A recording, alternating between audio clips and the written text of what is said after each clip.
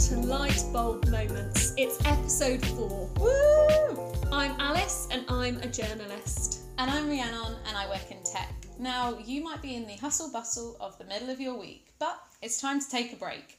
We're your hump day pick-me-up, your boost to climb the literal, proverbial, whatever kind of metaphorical hill of your week. You know what I mean? I know what you mean. So let's just start off. How are you feeling, Rhiannon? Do you feel that midweek lull today? Yeah, I feel all right. Obviously, this week's been a bit different. We've got the news about lockdown. It will actually be last week by the time this goes out. And obviously, you can feel things clamping down a bit. Yeah, it kind of does. I think for a lot of people, they're like, oh, we're exactly where we were in March. But I don't know. There might be some people that are feeling the same way, but I'm really trying to see the positives this time round. We've got the changing of the season. We've got sort of like that crisp autumn air. Leaves are falling off the trees. Crunchy little leaves. Nice tasty coffees. Yeah. So yeah, I'm just excited to kind of hibernate a little bit. See the positive. Yeah, I'm gonna rain on your parade a little bit here. I'm gonna put a bit of a negative spin, a negative Nancy on your positivity. But yeah, not to put a negative spin on it, but I have had a bit of feedback about the podcast. Oh, really? From my sister in particular. Seems a bit premature. Episode 4. Yeah. I don't know if I'm ready for that. So my sister said, she didn't say this about you, but she said I sounded a bit GCSE drama. Ooh. Yeah. GCSE drama. Yeah. She also mentioned, I think this is more of a niche reference, but she said it sounded like I was auditioning as part of a stage school for Annie the Musical, which I'm not sure. What a niche insult. Yeah. Anyway, but we have got some really cool stuff to talk about, so I'm hoping the content will carry me through. No, I think the content is less amateur than your potential delivery. As commented by Lowry. Yeah. But anyway, enough about my insults from my sister. Let's jump into the real deal of the pod. Yes, so learning about innovation, we believe, has so many benefits. Not only does this inspire us to think more creatively, but it's also a great way to be on the ball of life-changing ideas. We're bringing you the information to stay ahead of the game without the hassle of researching for hours on end. And we do search for hours on end. But yeah, so here we are through the good times, the harder times, to accompany you in your break. Grab a coffee, get comfy. It's time to think positively about something completely different. We're here to bring you a burst of energy and creative ideas. Anyone can think innovatively. We're here to show you the great ideas to watch out for and point out the people who are breaking boundaries. I really find that hearing about bright ideas not only gives me hope that I can do things, almost like a confidence thing, but it also spurs me on in other aspects of life to be more creative about the things I can do, explore new tech to use, but also I find that I start talking about it more, and then because it opens up a conversation, that kind of leads to more ideas and you bounce things off people. So I hope that people find that when they listen to this as well. So we've handpicked a selection of innovation for you, and this is what you need to know about. So we rifle through hundreds of ideas and then we pick the ones that make us go, whoa. So here it is, episode 4. First up, we've got Insight in the Spotlight, a fabulous feature. This is where we speak to someone who is a change maker, a trailblazer in what they do. We speak to them, they're smashing it, they're inspiring us, and basically we hope that they inspire you too. This week we're going for a slightly different angle. We want to speak to you about the opportunities of being on a board. Someone who's absolutely acing this space is Mariam. Yeah, Mariam's a huge advocate for being on a board, particularly if you can offer fresh perspectives and new ideas. And actually the benefits for you as someone going to be on the board are huge. And then also by bringing those new perspectives to the company, the impact you can have on them is also massive. So Mariam believes in diverse boards and encouraging women and people from minority backgrounds to take the plunge and make a change by being on a board. We were unbelievably fortunate to speak to Mariam. It was such an amazing opportunity. So let's take it away with our chat to her. Who am I? I am Mariam Crichton. I've been in digital leadership in fast-growing tech startups for the last 20 years. I've had such varied roles on boards. I've been in part of the executive senior management team that just reports to a board. I've been a company house director on a board. I've been as part of informal advisory board member. I've been a non-executive director on a board. And I've been both management and a board member. So I've played different roles on boards. Women on boards, I'm very, very enthusiastic about. And I'd like to encourage as many people from diverse backgrounds to be on boards. Boards in the digital technology sector are dominated by senior white males. And the issue with that can be, for certain organisations, that what your solutions are aimed at, the markets you're aimed at, the personas and the thinking is not there at board level. For example, you might be a technology company for a consumer app for purchasing and buying things, when most of the people that do a lot of purchasing at home are mothers. And if you don't have a female at that level on the board, the solutions can go wrong. You might be governing a company where half the company happen to be women, and women's needs are not taken care of within the workplace. Policies for flexible working might not be there to enable mothers to work. And it's never done on purpose. It's just simply, it would never pop into the traditional board member's head. And what I find is these boards are craving for diversity in thought and people that think creatively different. What benefits have you found personally from being a board member? And why would you recommend this as something that others could gain benefits from doing too? Well, first of all, some of the boards I've been on are completely voluntary basis, and that's because I really care about what the organisation is doing, and I'd like to contribute to, for example, social impact and of particularly girls being safer on the streets in London. Or with Wide Sussex, I really care about growing our tech cluster in the southeast region passionately to help my community. And with the more business boards I've been on, what benefits? Well, when you're on the board of an organisation, it comes with power and influence. And that's important because I like to know that governance of an organisation is done with integrity. So that gives me a great sense of peace, and also the way I think and approach things is very different often I'm quite frankly often in very alpha male dominated sector of tech startups. So to have a voice that is different and has a different approach with the qualities that I bring as being a female is really important, to bring balance to an organisation and to make sure that, for example, I care about the well-being of staff, and I care about building an inclusive company. So there's influence in how a company is run. Yes, it does build you a profile when you are networking. There's a certain amount of credibility that comes when you have board positions and are known to be a board member. And yes, it often, for example, to be a non-exec, it says you must have been a non-exec before. So having a board position allows you to have further board positions. And quite often, I just love that strategic thinking.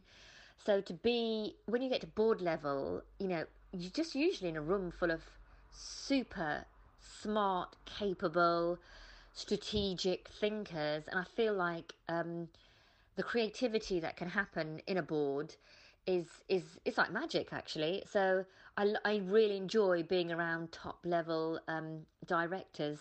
Now, everyone has their own things in life to balance, whether you're looking for work, studying, working, or juggling other commitments like childcare or care of others. So I wondered, how do you find balancing between being on boards with your other commitments, and what are the time commitments associated with being on a board? Work-life balance is huge to me. I have a 9-year-old daughter, and I sort of split childcare with her dad and myself. So when I'm with her, I'm alone, and I do sit on now 3 boards. In addition, all and above and beyond, actually, my day job. So yeah, how do you fit it in? So that's interesting because sometimes a lot of the board meetings I have in London for Safe and City I will um, determine when they are in advance and do them in school holidays. So I actually often, believe it or not, take my daughter to Safe in the City board meetings, and she's often cartwheeling in the background while I'm doing board meetings for a couple of hours. And a lot of my family are based there, so I'm able to, when I do family visits and school holiday visits, time them that way. That's quite unique. There is some prep for board. You do have to read board reports, and they might be sent within a week beforehand, but they're not onerous and they're usually the same format. And then a lot of it is just performing in the meeting, and then there are actions afterwards. But if it's all my voluntary boards I sit on, and it's optional what I get involved in, how deeply I get involved in with an organisation. So I manage that at my own capacity. And if it's my actual day job, well, it depends on your role. So I'm managing director now, so I might have quite a lot of actions that relate to it. But I don't think actually that being on a board hugely impacts your commitment in terms of time compared to other activities that you might do. So I would not worry about time commitments for boards, and you normally get them almost a year in advance, your meetings, so you can arrange a lot around them. And of course, in coronavirus times, they're done remotely, so you can even be on a holiday, then dial in for a couple of hours. Finally, for anyone who's listening and thinking, like me, wow, what a great thing to do for both the personal benefits that you gain and also for your career development, how can people get involved themselves? And can you pinpoint one small, easy action that people can do as a next step to take them one step further to being on a board? Well, I guess people probably think the only route to being on a board is your day job as an organisation, and there is a board somewhere at the top, and that's the only route to being on a board. But what I would do is board experience is board experience, really. They've often got the same governance and rules and a way of working. So I would recommend being on volunteering to be on boards in the voluntary sector for charities or for actual commercial businesses who want informal advisors. So you could be on a board not as a registered company director, but an informal board advisor. I'd also encourage you to look at, there are websites out there that exist that you can seek board positions, and you can create yourself a profile and then get alerts on the kind of board positions you're interested in. That's my tip. Wow, that was so great to hear from Mariam. Yeah, she's brilliant, and like what she's done with it is so cool, and like the fact that you can see the position she's in now and like how her experience has informed it and actually created so many opportunities is really cool. It's given me a bit of a kick. It's something I've been wanting to do for a while, and I do think I need to do this ASAP. But yeah, just to tell people a little bit about kind of how to follow this up, how can you action it? So there's paid websites that show board position vacancies, but you can also find them for free just by searching the specific charity or company that you're looking for, and you can see the board vacancies directly on their website. For example, the charity Copperfield, which is a breast cancer awareness charity, they're currently recruiting for a member of their change advisory group. We'll put more information on our Instagram, so definitely check it out. But you can reach out to them and see whether they've got a vacancy that you can follow up. Or you can also reach out to charities directly. So the Copperfield one, yeah, they're advertising, but you can also just message people and see whether they've got a position. Some companies that are much smaller probably won't advertise them in the same way that bigger ones do. And then also the usual sites, Indeed, LinkedIn, even the Guardian list board vacancies. So another great resource for women is womenonboards.net. You can sign up for free, and there are also paid packages. So even as a free member, you get access to their newsletter, alerts, and you're always notified about events or workshops which are coming up. You can even choose a board that has the time commitments to suit you. These do vary, so you can choose ones where you meet up quarterly, twice a year, and you have like different assignments that you need to do. And a great thing about being on a board is that you can network, learn new skills, be part of how board meetings are run, which I think would be really interesting. And also you can have a say in the strategy of a company and how it's shaped. Absolutely. You don't need specific experience, and once you actually have board experience, it's much easier to go on from there and to be on others. And the roles vary, so some encompass a lot of skills, and some you might want to specialise in something like, for instance, social media, tech, finance, the list goes on. Yeah, I kind of like that about Mariam. Like, it sounds like the struggle to get in might be a bit hard, but then once you're in, it's much easier to then move around from different board positions. So maybe that's something good, like be prepared for maybe a bit of rejection initially, but then once you're in, you've got that foot in the door sort of thing. But you could choose something of an industry that you're interested in, whether it's a charity, a startup, or a bigger business. And also it's available for people of all levels. So if you're a uni student or at any point in your career, there's always an opportunity on a board for you, because like we said before, it's all about that perspective. And really, it's just a great way, like if you're starting out or you're looking to progress into leadership roles, the skills you get just are invaluable. You just never know where it might take you. So for Mariam, it actually highlighted a whole new world of opportunity, and it seems like something that could definitely open doors to anyone. You can balance it in a way that suits you and your lifestyle. So definitely just check out this whole area. Now, let's not beat around the bush. The impact of the pandemic continues to be felt by everybody. We're constantly bombarded with data, but what about the real people who are living through this? We've been comforted and even inspired by hearing about people who've been making and creating during this time. So we've formed this section, Postcards from the Pandemic, as a little beacon of hope amongst all the sadness and changes.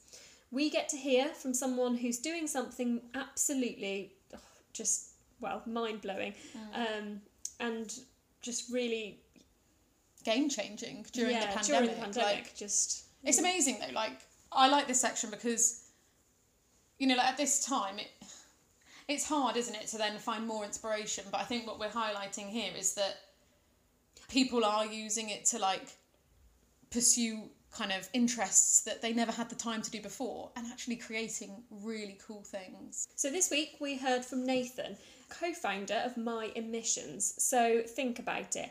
How do you actually know what impact you're having on the environment? That's so true. And is there even a way to figure out how, what, where, when, what you even need to do in order to reduce your carbon footprint?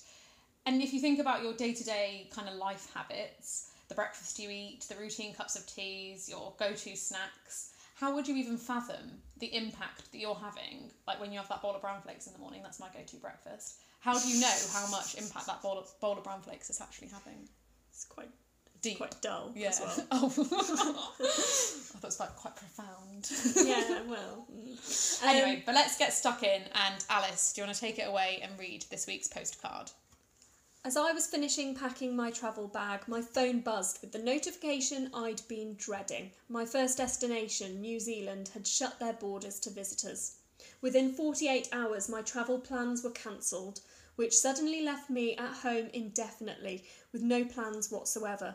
I felt lost for a while until I visited the virtual pub on Zoom with my recently furloughed friend Matt.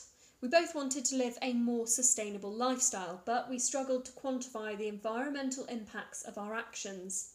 After talking with friends, we realised this is a common problem, and that due to the lack of accessible data, everyone is blind to what changes would actually make a difference. In the first month, we researched academic papers and built a database with over 400 food products. I learnt some web development and was able to make this data immediately available through a daily food emissions calculator, published for free on our website. We've realised that to get our values seen by more people, it's important to integrate into existing products and services that people already use. Taking inspiration from nutritional information, we therefore developed the first environmental labels for food websites, allowing them to display the average emissions from their recipes. This will educate users about the climate impact of the food that they eat. We hope to create more projects in the future, all with the aim of making environmental impact data more accessible and transparent. Thank you so much, Nathan, for your postcard. Wow, what a useful product. It's, I don't know, just so logical. It's brilliant. You can really see like a scenario when you would actually gain benefit from using this. And I think as a consumer of the product, that is so key. I actually use this to calculate the emissions for my egg and soldiers, which I had for lunch. I've had it 4 days this week. The eggs alone were 17.8% of my fair daily food emissions. And it actually kind of made me think, and I think that's the key to this. It makes you think and then helps you make better informed and sustainably conscious decisions when you're thinking about what you're eating. Yeah, so just going back to kind of what we said at the beginning about the bombardment of data, this is data for good, and it's something that isn't going to... It's so tangible, and it's so relevant to our everyday lives. It's not overwhelming. You can just incorporate it so easily. It almost gives us more clarity rather than that overwhelmness. Yeah. So I love it, and I think the fact that Nathan did this, and obviously like such a curveball from going to New Zealand, and the plans to travel, like it's amazing. You definitely need to check it out. If you want to find out more about how they make the calculation, the method behind this, you need to visit their website on the myemissions.green website. It links you to all of the relevant sources, and you can also read more about the environmental labels that, like Nathan mentioned, that you can use for recipes. There's really so much on there. They're also building up a library of blogs. So one in particular was 3 best ways to reduce the carbon footprint of your diet. Some points that I took away from that was 1, eat less high emission foods, which is obviously an obvious one. 2, eat seasonally, which very easy to do at the moment with all the sort of root vegetables. And 3, avoid air transported foods. Nathan and his co-founder are so brilliant, and they basically created a platform that could revolutionise the way we think about eating sustainably. It's time for innovation and creation, the point in the podcast where we bring you the piece de resistance in the industry. And rather than my, quite frankly, embarrassing sound effects from the last few episodes, we found ourselves a proper intro to bring you into this section.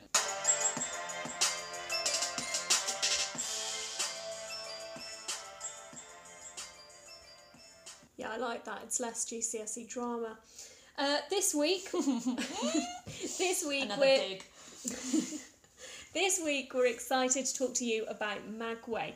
This is a game-changing sustainable goods and parcel transport infrastructure. This is all about pipes.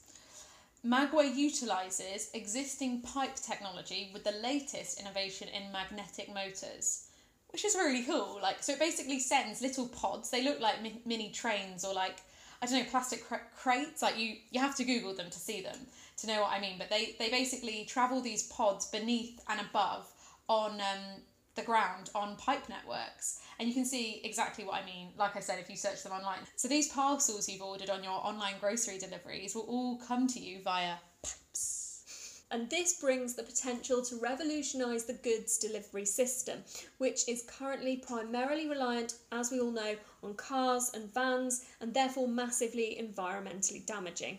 What's really interesting about Magway is the extent to their impact. I'll leave this juicy bit to Rhiannon. So through this clever engineering, Magway aims to bring a significant environmental benefit, with the key aim to decrease air pollution.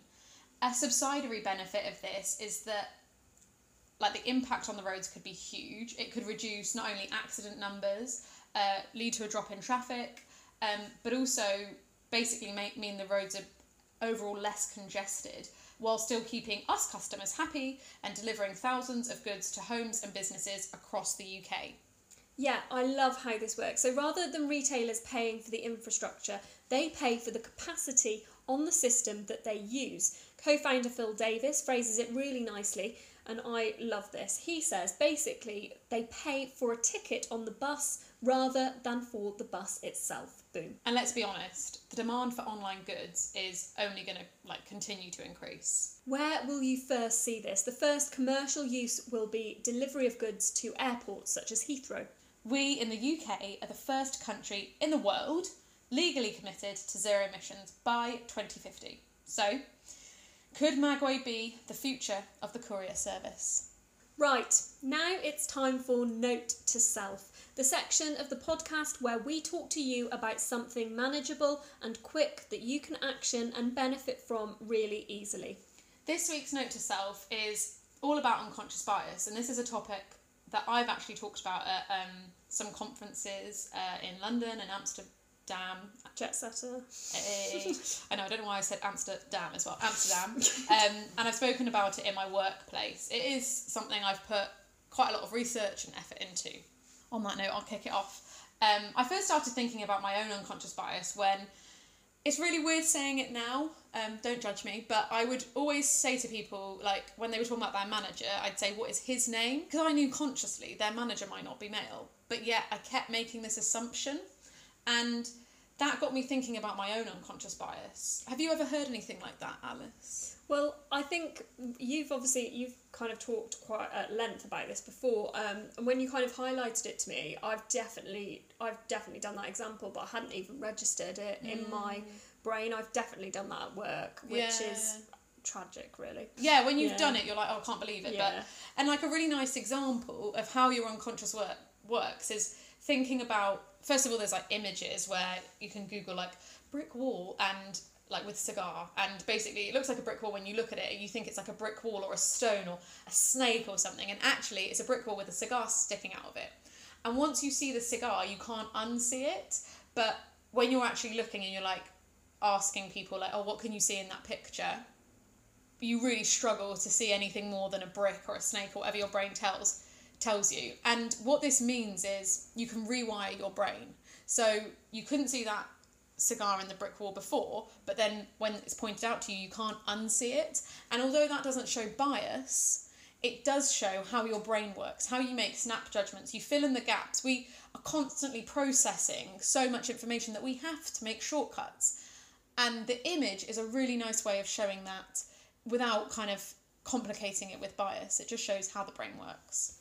And also, actually, it kind of shows that how quickly unconscious bias could actually be unravelled if you think about it like that the brain can adapt. The brain can adapt quite readily. Yeah, if you make these thoughts conscious, which we'll get into in a minute, then you can be a lot more aware of it. Another example is if you say the word champagne, and you think of an association, or you think of party. If you say the word party, you might think of champagne. If you say the word football, you might think of beer. I don't know, something else. But these associations, they're unique to everyone, but that's your snap judgment about your brain. So if you're listening right now, maybe have a think of cat. What do you think of? It doesn't show bias, but it just shows how quickly your brain works and how you have a locker of associations in your unconscious, and you're constantly using that to inform the decisions that you make every day. One point that actually a lot of people do tend to make is or have raised is what if your bias is based on facts? Yeah, and this is a fair question, because basically our biases are based on facts. They are based on the upbringing that we have, our environment, our previous experiences, the kind of culture that we're in. So to an extent, our biases are based on what we see, which can be facts. A nice example of this is young male drivers and assuming that they're going to be dangerous. Now, if you assume that and you think that about young teenage boy drivers, then that is a form of unconscious bias. But the point where unconscious bias is damaging is if that prevents someone from getting an opportunity. So in that situation, you thinking it isn't stopping them from buying a car or, you know, like going to university. It's not stopping them from doing anything. And that's the key thing about unconscious bias, is being aware of it when it matters. Absolutely. So when it actually matters are things like a hiring process, isn't it? Yeah, or if someone's getting an opportunity or a promotion at work, that's when it matters, because it's actually making a difference to that person's life and the opportunities that they get. And I just want to provide a bit of context, because I find this really cool, but our brain processes so much information, and about 95 to 99% of it is processed by the unconscious, which just shows how, I can't think of the word, stupendous the amount of information that we're having to take in. It's 95 to 99% of the information we're taking in is through our unconscious. So obviously we're going to need these shortcuts to actually make some sense of it. I'm really glad that you raised the point about shortcuts. We have this thing called an in-group from what I've read. So imagine your top few closest friends. What age are they? What gender, race, sexuality? Do they have a disability? Imagine that group for just a second.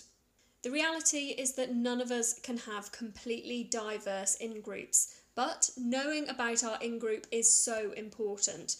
The reason is that we trust our in-group, and we use this to inform the opportunities we give to other people. So we assess whether people are like us or like people in our group, which means that our unconscious bias can have a negative impact, because in this example of the hiring process, it directly impacts the opportunities of others. And there are some shocking facts about this. Yeah, and some of these facts are truly shocking. So 90% of Westerners associate negative concepts with the term elderly. 75% of men and women more readily associate women with the term family rather than career. Finally, 9 out of 10 people with mental health problems say that stigma and bias negatively affect their lives. And actually, one more, research tells us that white men are promoted based on the potential, and women are primarily promoted, women, particularly women of colour, are promoted based on achievement. I don't know, it just feels so archaic, and it just doesn't feel like it aligns with how most people feel, but obviously the facts speak for themselves, don't they? And also, with things like the one with the association with family, for women rather than career, it's kind of even if at the moment there are more women that take the role of looking after the family than being full-time in their career, even if that is true, it shouldn't negatively impact those women who are pursuing their careers. You know, it's basically, it's kind of links to the point before, it's when those facts then mean that your associations with a woman at work are reflective of the societal norms at that time.